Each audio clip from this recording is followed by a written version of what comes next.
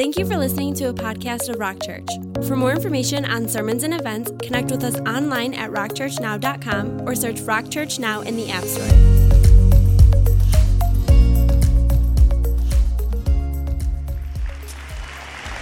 Why don't we just start out by just praying about that? Amen? Lord, we're asking your help right now to really become believers in a body, an army that doesn't just talk about the hurting, but we actually touch the hurting.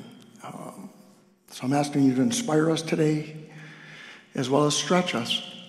Some of us need to just be encouraged and inspired. Others just need your spirit to stretch us, because there's a hurting world out there that you've called us to touch for your glory.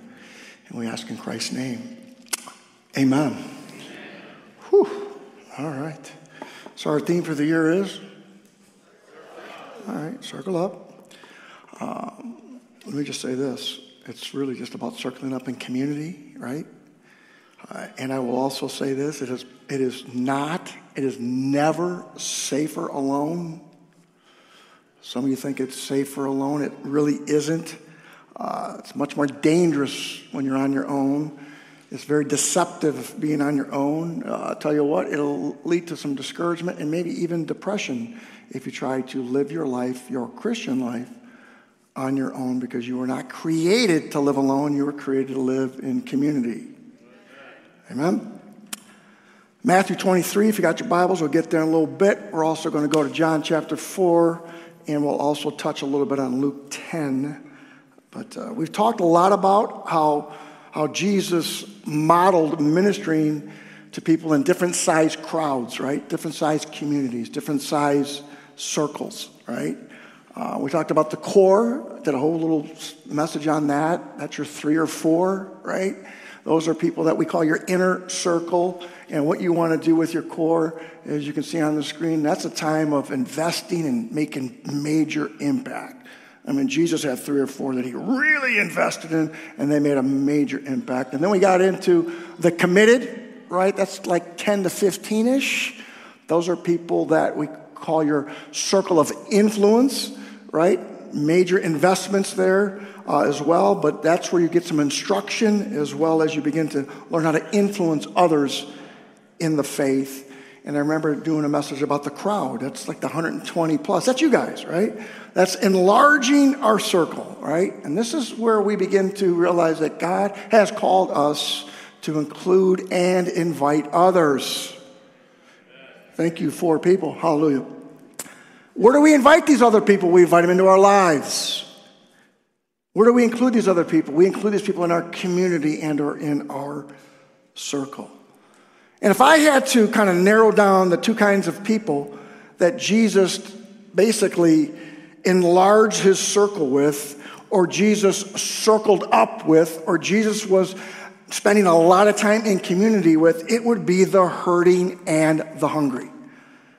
That's where, when I read the Gospels, I see, man, he's hanging out with the hurting as well as the spiritually hungry a lot. And that's why we're going to take a couple weeks to address this in a little mini series. You just don't see too many times where Jesus has a bunch of know-it-alls hanging around him.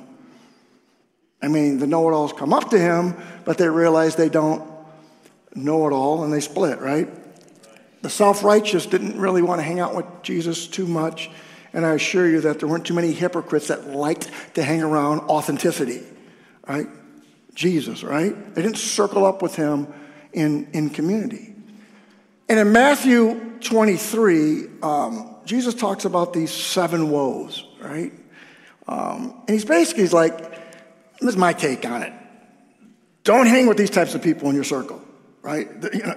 Not saying don't try to reach them, but these aren't the kind of people you want to circle up with. Yet I find a lot of Christians spending way too much time with this type of person or these types of people in their Christianity. Yet Jesus is like, steer clear.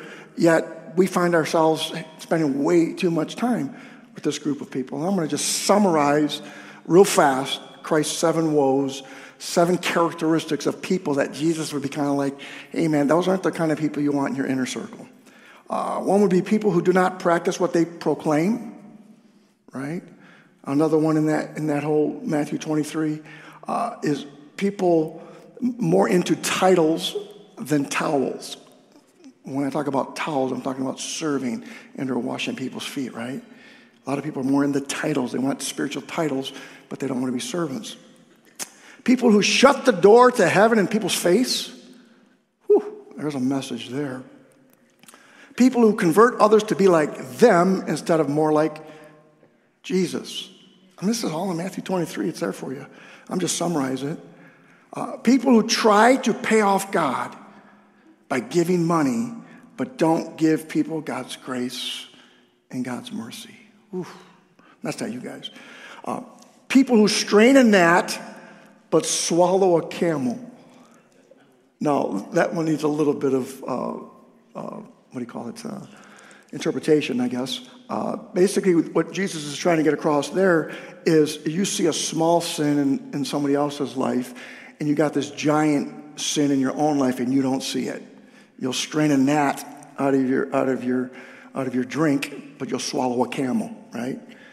And then one more that I thought was interesting, probably the most common one, people who clean up their outward lives, but their inner heart stays unclean. It stays unholy. So stop and think about the kinds of people, one, that Jesus tended to stay away from, and two, Jesus spent his prime time with. That's kind of where we're going with this series. Again, Jesus circled up with hurting and hungry people. Today, our focus is going to be circling up with the hurting. And next Sunday, we will talk about circling up with the spiritually hungry. Now, you might ask, what do I mean by the hurting? Isn't everybody hurting? Well, technically, I would say yes, everybody's hurting. I believe everybody's broken and wounded somewhere, somehow, and in some way. But when we say circling up with the hurting, we're referring to people who don't really know that they're hurting.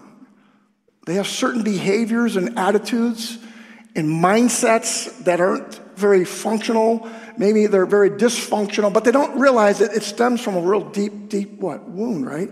They don't realize that they're hurting. They don't know what to do with their hurt.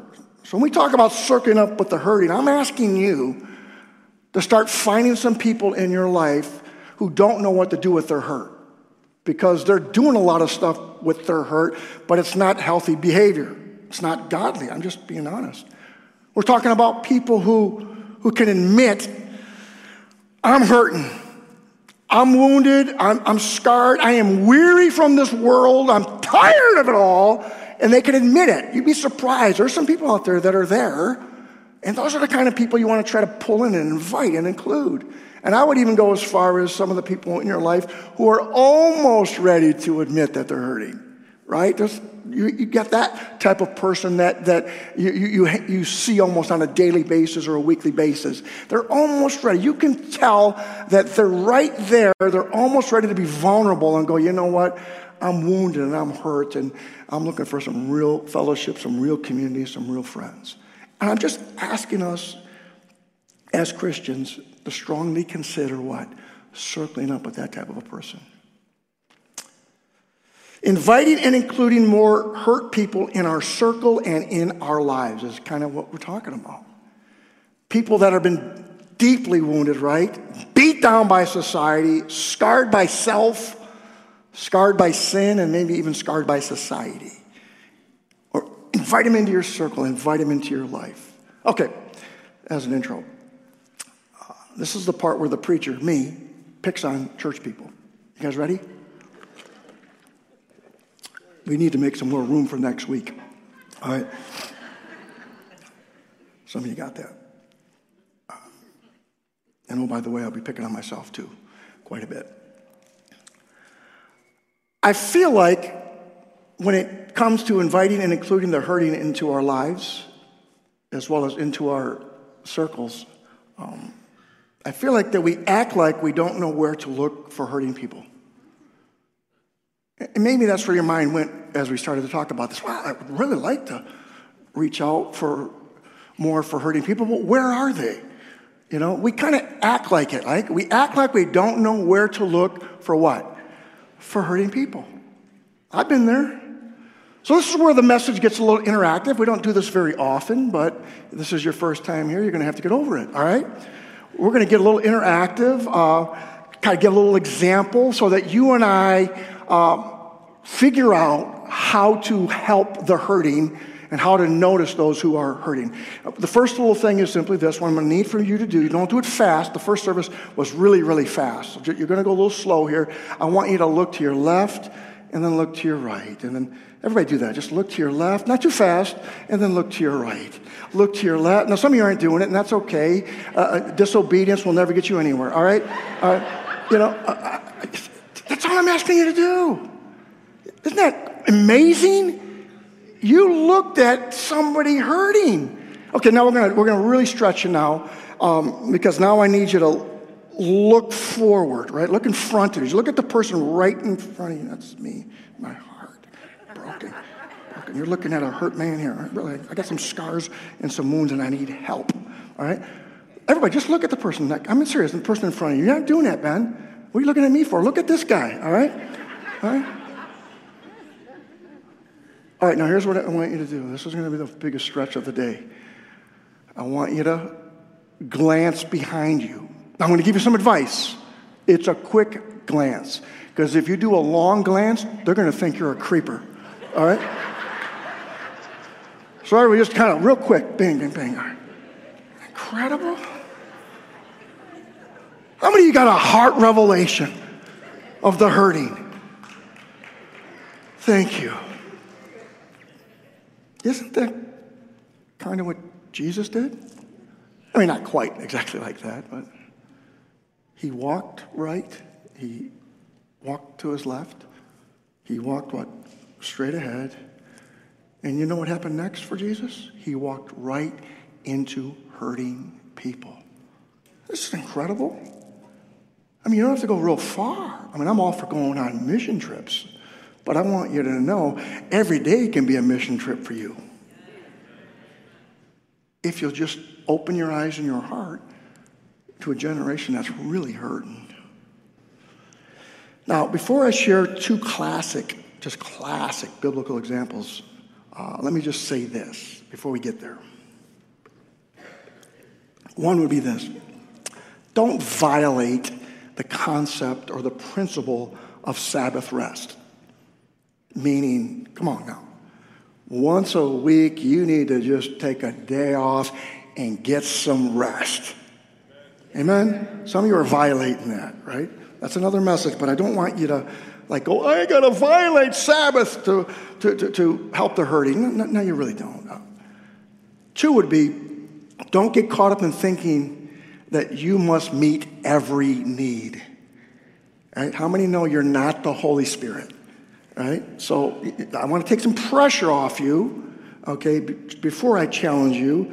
And the pressure off of you is make sure you're getting some Sabbath, you're getting some rest, and realize that every need you see you can't touch, all right? So there's a little disclaimer there. In John chapter 4, you read about this incredible story of Jesus ministering to a Samaritan woman. Now understand that the racial tension between Jews and Samaritans was off the charts.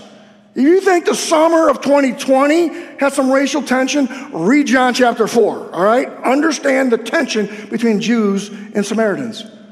So Jesus was kind of cutting across major cultural no-nos, all right? To sit and talk to a woman, let alone in that day, was breaking a cultural, barrier. But then, to top it off, she was also a Samaritan, and Jews and Samaritans wanted to kill each other. I'm just saying. And Jesus was willing to break right through cultural barriers. Why? To get to the hurting. To get to the hurting. Now listen to John 4:6. Whew. Jesus, tired as he was from his journey, sat down by the well. To me, the most interesting, maybe the most insightful word in that sentence, in this entire scene, is the word tired. Doesn't seem very significant, but it is. I like to say that a lot. I mean, I do a lot. I know it doesn't look like I do a lot, but I do, right? And I'm really, I've become a professional at saying I'm tired. And many times it's to justify neglecting those hurting. Really. Now let me just say this. This is really important. God only uses tired people because there are no other kinds of people available. All right? That's the only kind that are out there. Right? God only uses tired people because there are no other kinds of people to use, right? There's no other kinds of people available. He tends to use what? Tired people. If you're waiting until you are no longer tired to talk to and to touch hurting people, you are going to miss out on interacting with and inviting hurt people into your life and into your circle. It's just going to happen. Again, Jesus is tired from his journey. So what does he do? He sits at a well. And a lady hurt by not one, not two, not three, not four, but 5 husbands. All she wants is a bucket of water. And you know the story. Jesus gives this hurting lady living water so she never has to thirst again. It's just an incredible encounter. And then the lady's home. Come on now. The lady's heart, the lady's heritage, and her town is forever changed. Massive healing, and I would even go as far as revival breaks out in Samaria. Hopefully you're understanding that a little bit. So what does this mean to you and I? Where are the hurting people in your life? I'll tell you where they're at. They're at the office well. They're at the office water cooler. And you're like, well, that's really old school. We don't have a water cooler or a well at our office. What you got is a Keurig. Right? And that's where they're at. They're sitting next to you at the soccer game.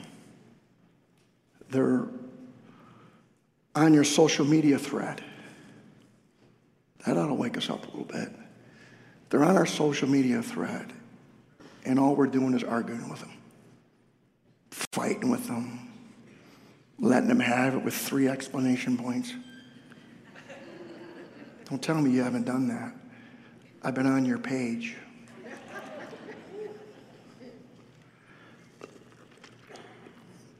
In Luke 10, Jesus tells a story of the Good Samaritan. It's just incredible. Where basically a bunch of religious people didn't want to break their daily rhythms to help a hurting man. That's basically, in today's lingo, it would be a bunch of religious people didn't want to break their daily rhythms or routines or religion to help a hurting man. Just read it. It's just incredible. The dude is beat up, teeth are over here, and we got religious people that are walking on the other side of the street acting like they don't see them, and they're loaded with excuses, and ultimately it's really just about my routine, my rhythms are this way, and if I stop and try to help him, it's going to mess up my schedule. That's the gist of the story, at least from my eyes. I struggle reading the story of the Good Samaritan. I just do. I tend to avoid it. About once a decade, it just kind of comes up in my Bible rhythm, you know what I'm saying? And you're kind of stuck reading it. Why do I struggle? Because I get really convicted when I read the Good Samaritan, even as a pastor. I'm so focused on the vision, I forget the mission. Did you hear that? I seldom see, let alone hear, a hurting heart at the gas station or grocery store. Now, in the first service, my wife and I got into an argument because she says, when do you ever go to the grocery store? You know? And I said once a month, and she said once every 3 months. So it's probably somewhere in between, you know. But when I see the gas station clerk, it's cash, credit card, gone. And the few times I do go grocery shopping, it's in and out. You want to know why? Because I got to get home and I got to study a sermon. Funerals interrupt my rhythm. They interrupt my routine. They interrupt my religion. I protect, and for the most part I think this is wise, but I protect my Monday, Tuesday, and Wednesday mornings for sermon prep. That's my rhythm. That's my routine. But recently a little toddler tragically passed away.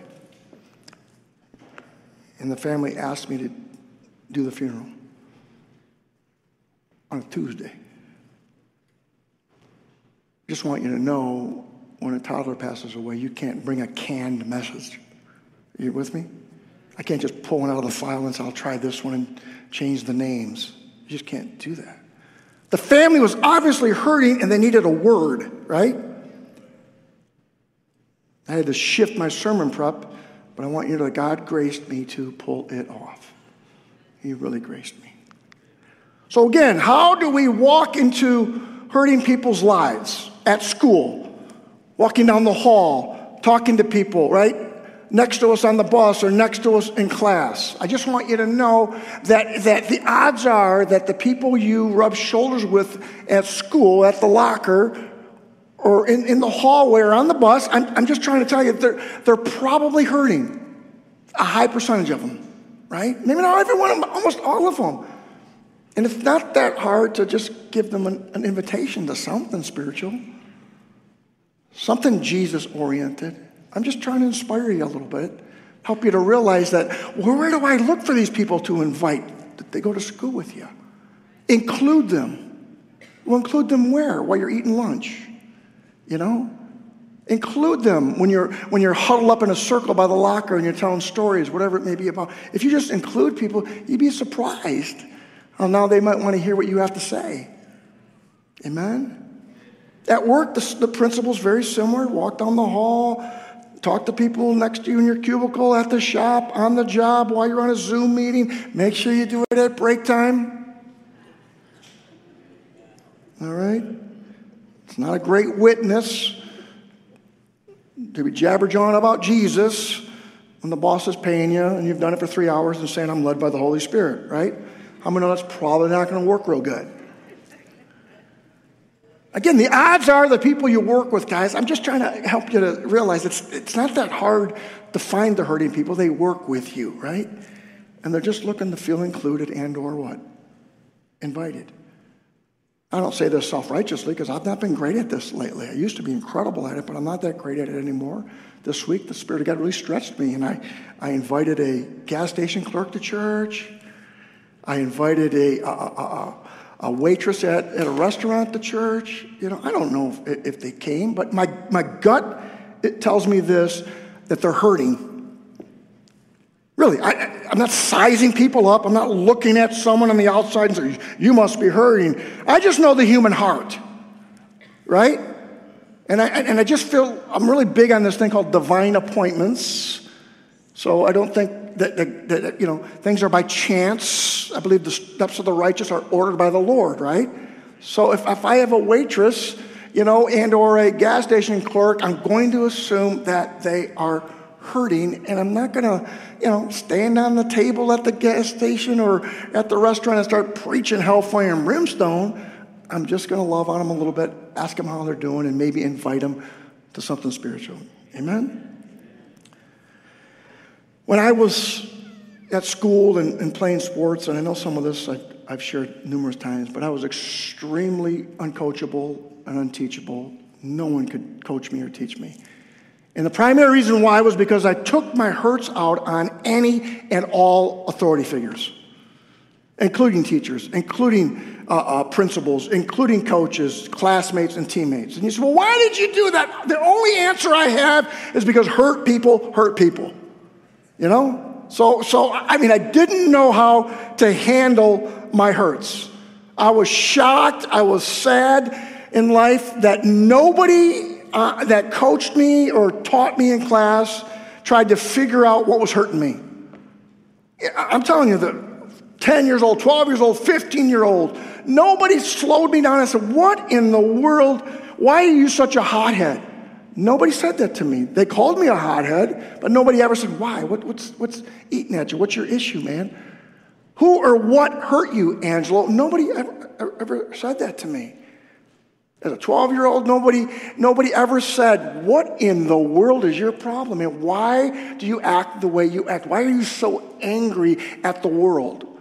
Not one person ever asked me that. They just told me I was angry and I was a hothead. I cannot remember, guys, a single Christian student, a single Christian teacher, coach, or even any adult who thought something hurt him. Someone hurt him. He's a hot mess. I don't remember any of that. Again, I know I'm repeating myself a little bit, but no one tried to comfort me or console me. No one tried to help me emotionally in my attitude. Now, in all fairness, I was a hot mess, okay? In all fairness, I was a piece of work. I wasn't real coachable. I wasn't real teachable, so that might have contributed to something. But for the most part, I don't remember anybody trying to help me. And I want you to know, I grew up really hurting. I'm telling you what, big time, from age 7 to 20, I was a hot mess and I was really hurting. I was filled with all kinds of bitterness, anger, and unforgiveness, and all I did was take it out on friends and family, primarily my mom. I'm not proud of that. I'm just trying to get you to see that I didn't run into any Christians that even tried to help me a little bit. How many have heard the story of me beating up my coach? Dude, I pounded him, man. I'm not proud of that. I think I beat up 2 coaches now that I think about it. I lived in detention. Okay, we had a little fun in the first service. How many out there beat up a coach or 2? Raise your hand. Anybody? Just me? How about detention? Anybody ever spend Jeff, get your hands up, man. Okay. All right. How about jail? Anybody been to jail? Woo! We're in the right church, all right? Because my notes tell me, Angelo, you were in jail 6 or 7 times.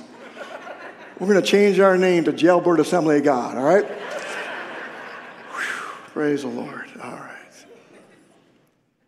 Joined a bunch of party circles. Pounding beers, puffing pot, and popping all kinds of pills. Well, why? To hide from my inner pain. It helped mask it temporarily, right? And then for the most part, that's what drugs and alcohol and those types of things do. They mask your pain temporarily. You know what I would have loved? I would have loved a shot at popping into a church youth group at 14, 15, or 16 years old.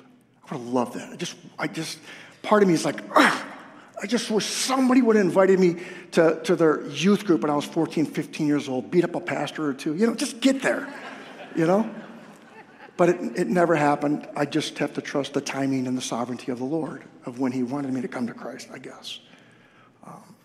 And then when I started trying church, I was shocked at how many Christian people didn't reach out to my hurting heart. It was just, I was like, what is this? This next statement's kind of telling you, but many in church, at least from my perspective in the mid-'80s, they were prayer, praise, and sermon junkies, man. Yeah, they were just junkies. I'm not kidding you. You walk in there, they could pray down heaven. They could praise and touch chandeliers. I'm not kidding you, man. You know what I mean? And when it comes to sermons, they were junkies, but few wanted to deal with the junk in my life. And I'm all for being passionate for powerful sermons. And boy, oh boy, we need to cry out to God in prayer. I talked about that last week. And I'm a big fan of praising and glorifying Jesus. But if you become a junkie with those three things and you forget the junk in society, I don't think that's what Jesus did. Are you with me? How many still love their pastor?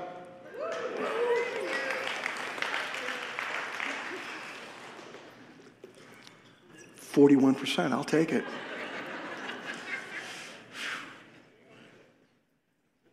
Today, people don't know what to do about what's hurting them. A high percentage, they don't know what to do. And that's why drug and substance abuse is flat out off the charts. It's just off the charts. And what's extremely deceptive about our culture's drug problems are this. Many think because my drugs are legal in prescription, I don't have a problem. I don't have an addiction. I don't have a hurt. I don't have a wound. Today, people are popping pills, pounding shots, smoking weed, and shooting heroin, primarily because they are hurting and they want temporary relief from their inner pain. And I didn't say it's the only reason. I'm just saying it's a huge reason. Again, it's that temporary escape, come on now, from pain, that temporary escape from problems, temporary escape from trials. Ultimately, it's temporary escape from what's hurting me. It just seems better, okay, to have temporary relief than no relief at all. And that's why you're seeing such a spike in those types of things. Pornography tends to work in similar ways. It's just another temporary false high.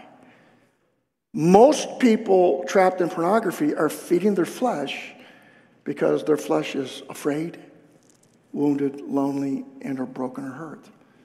Not the only reason, but it's a huge reason. Sexual abuse statistics, guys, listen, they are skyrocketing. Listen, the odds of you talking to someone this week who has been sexually abused are just, again, they're off the charts. I assume when I'm talking to someone that there's a slight, strong possibility that they might have been sexually abused. I don't get weird and ask questions like that.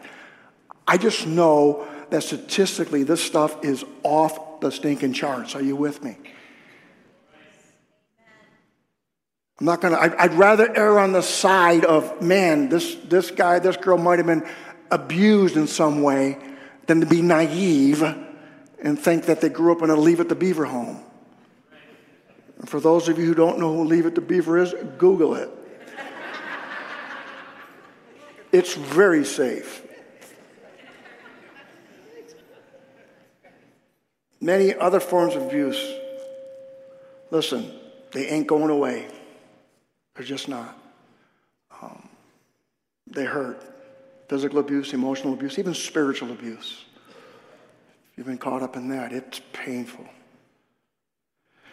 In church, we got to wake up.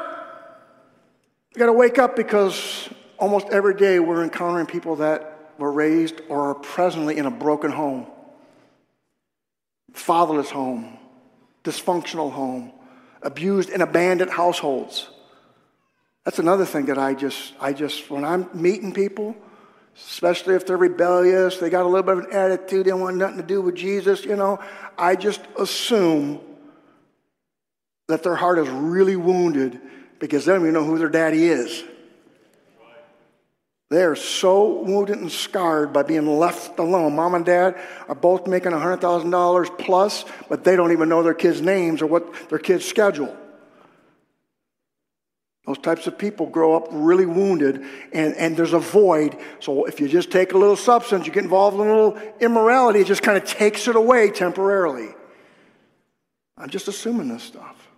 Then you even got mental health and emotional health. It's an epidemic, guys. It's not going away.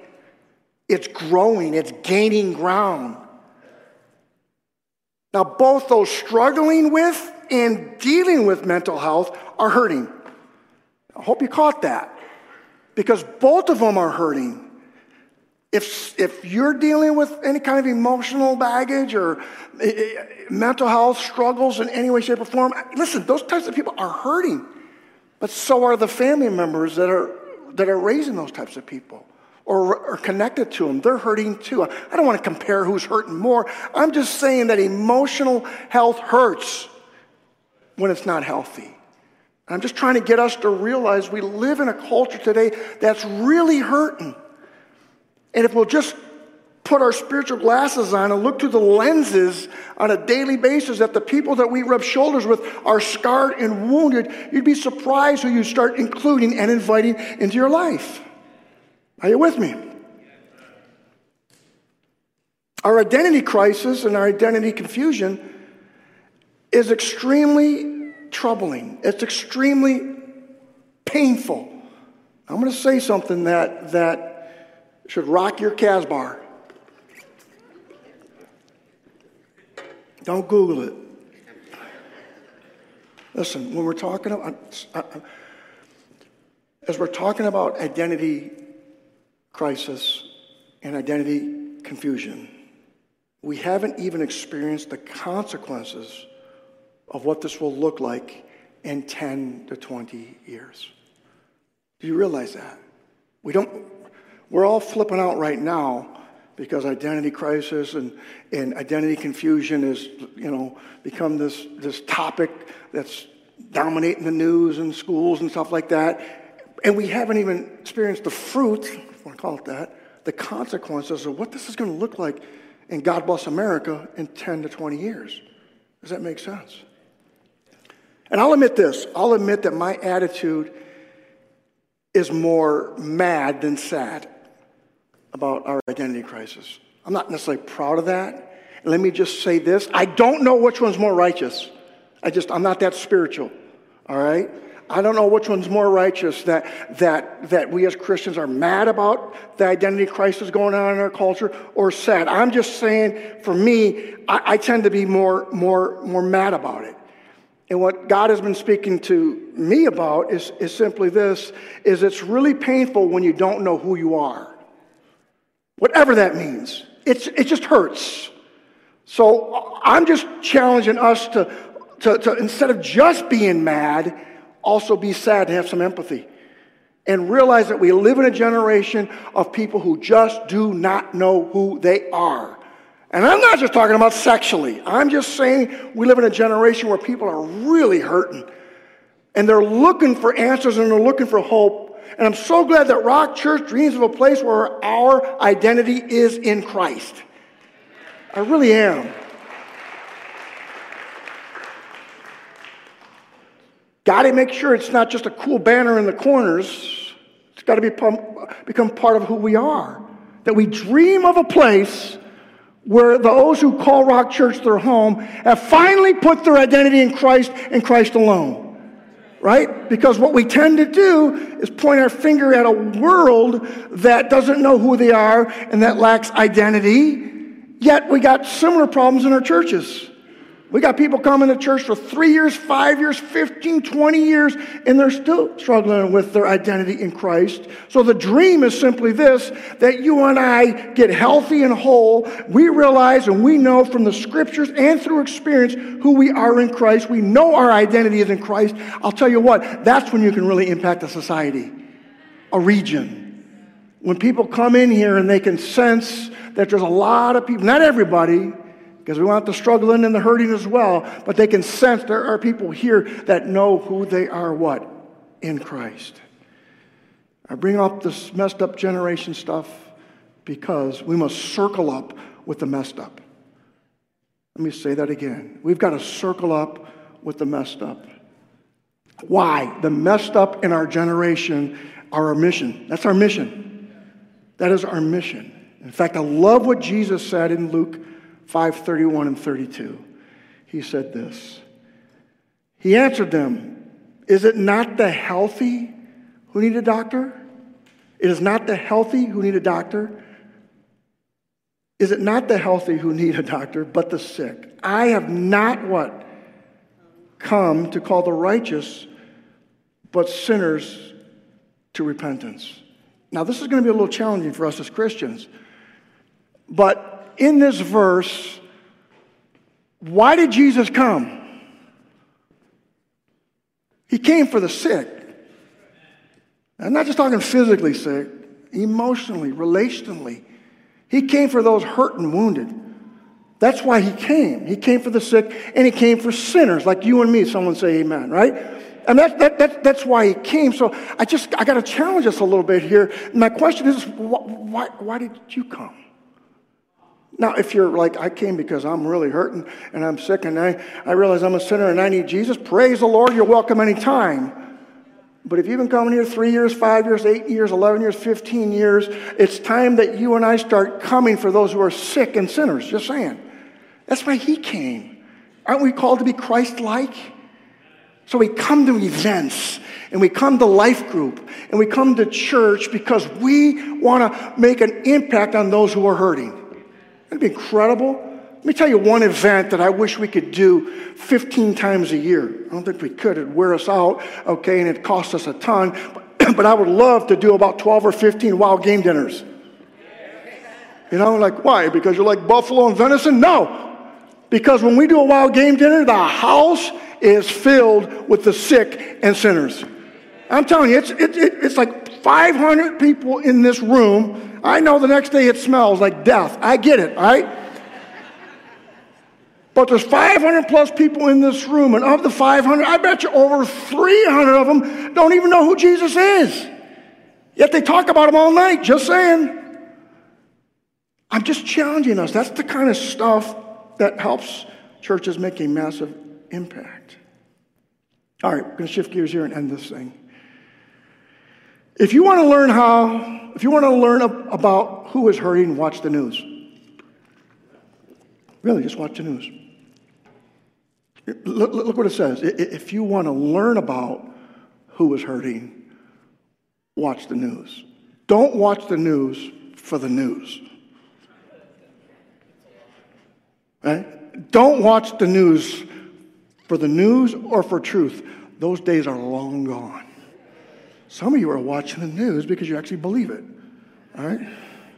Don't watch the news for the news. Watch the news and ask God to break your heart for what breaks his heart. It's a totally different way to watch the news. Listen, you can watch the news for 3 basic reasons. There's probably more, but here's 3 basic reasons to watch the news. And some are like, I ain't never watching the news. That's why you never know what's going on, right? Number 1, to inform you. Number 2, to infuriate you. And number 3, to inspire you. Now, here's what I do with the news. Clicker in hand, right? Put on news. Initially, I want some information. 15 minutes later, I'm infuriated. I'm about ready to throw the clicker through the TV, right? And I'm not even watching the Lions or the Tigers, all right? It's the news, all right? And here's what happens to me.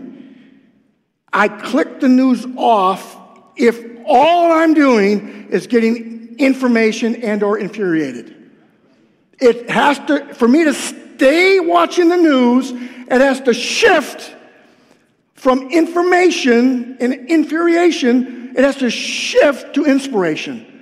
I got to get inspired. While I'm watching the news, you get inspired? Yeah, I get inspired to preach a sermon when I watch the news. I get inspired to do a sermon called The Hurting and the Hungry when I watch the news. Are you with me? I get inspired to share a prophetic, timely word when I watch the news. And I want to encourage you to put different lenses on when you watch the news. And start realizing that God is trying to show you that our world is a hot mess. It's hurting. It needs direction. It needs a shepherd to guide them. More than anything, they need the Lord Jesus in their life. And God should be inspiring us when we watch and or listen to the news to invite and or include the hurting into our circle. And ultimately, hopefully when you watch the what? The news, you get inspired to proclaim and practice the gospel, which is really called the good what? the good news. It's the good news. So you watch the news so that you're more in tune with sharing the good news of the Lord Jesus Christ. I mean, Jesus has something to say about the good news in Luke chapter 4. And you can stand as I read this. Listen to Jesus here. I don't know what your perspective of what he's like, but listen to Jesus' first message in a church, in a synagogue. Now, he might have preached before this in the streets and in the valleys and things like that, but this is in a synagogue. He's talking to religious people. And he's like, the Spirit of the Lord's upon me. Because he has what? He's anointed me to preach the gospel, preach the good news to the poor.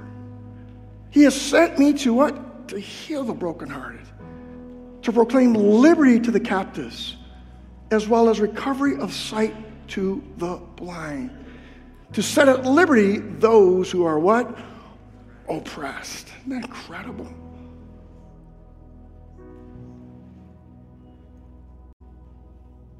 The good news is Jesus is here. I said the good news is Jesus is here.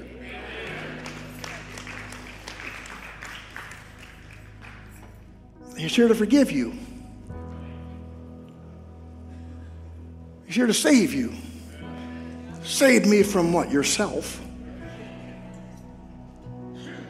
Society. Jesus is here to set you free from sin, deception.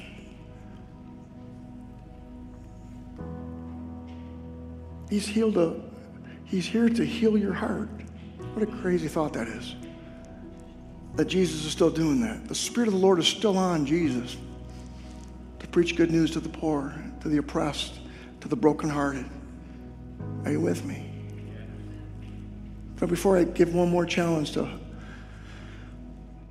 all of us church people, can't preach a message about circling up with the hurting if we don't give the hurting, those who don't know Christ, an opportunity to put their trust in their lives in Christ's hands. That's kind of what salvation is. That's like, no longer am I going to try to live my life on my own. I'm not Lord of my life anymore. Jesus is. So I'll look to my right here. So in this section, in this area, with a raised hand, you're basically saying, Jesus is not my Lord, but I'm going to make him Lord today. Anybody who's open enough, transparent enough to say, it's time I put my trust in Jesus. All right, how about to my left here? With a raised hand, you're just going, it's time. It's time. I'm tired of trying to work this thing out on my own. I need God in my life. I need forgiveness and freedom. Anybody to my left here? There's a hand over there. Praise the Lord. I love it. Let's start crossing a little bit. I love it. Way to go. So gutsy. Way to go. All right in the center section here. Anybody here? You're like, man, I really haven't put my trust in Jesus, and today's the day. I'm tired of trusting self and government and society, and the list goes on. I want to drink from the well today. Living water. I don't want to thirst, spiritually speaking, anymore. Anybody? I can't see the best. It's horrible up here. Okay, what's my friend's name to my far left? First name? Jackie? I love that. All right.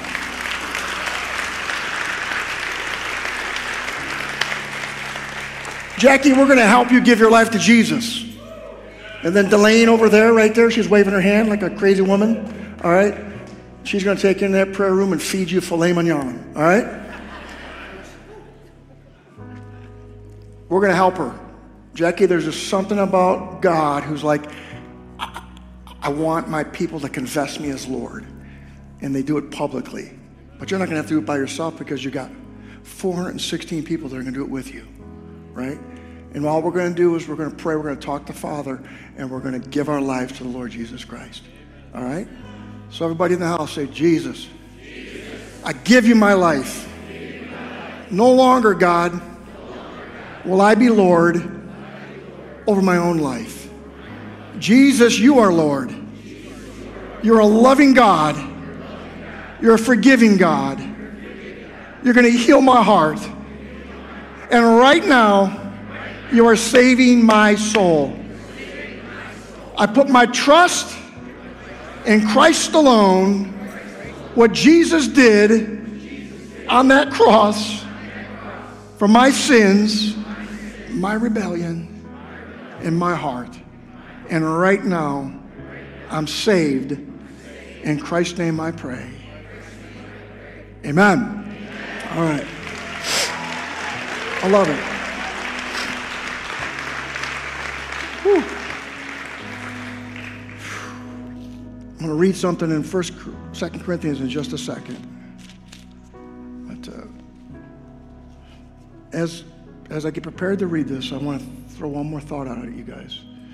Because if you're out there and you're a Christian and you feel like your Christianity is kind of stale, maybe stagnant, and or you need some shifting, right?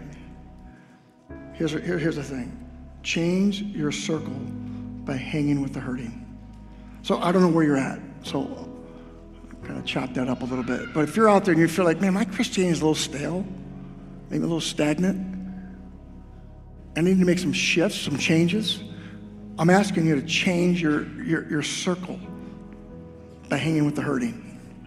I'll tell you right now, you start hanging around with the hurting, your Christianity will not be stale or stagnant, right?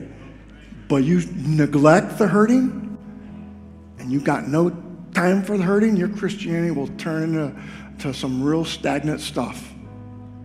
I've been there. I'm going to close with what Paul said in 2 Corinthians chapter 1, verses 3 and 4, where he says this. Praise be to the God and Father of our Lord Jesus Christ. The Father of what? The Father of what? Isn't that incredible? The Father of compassion.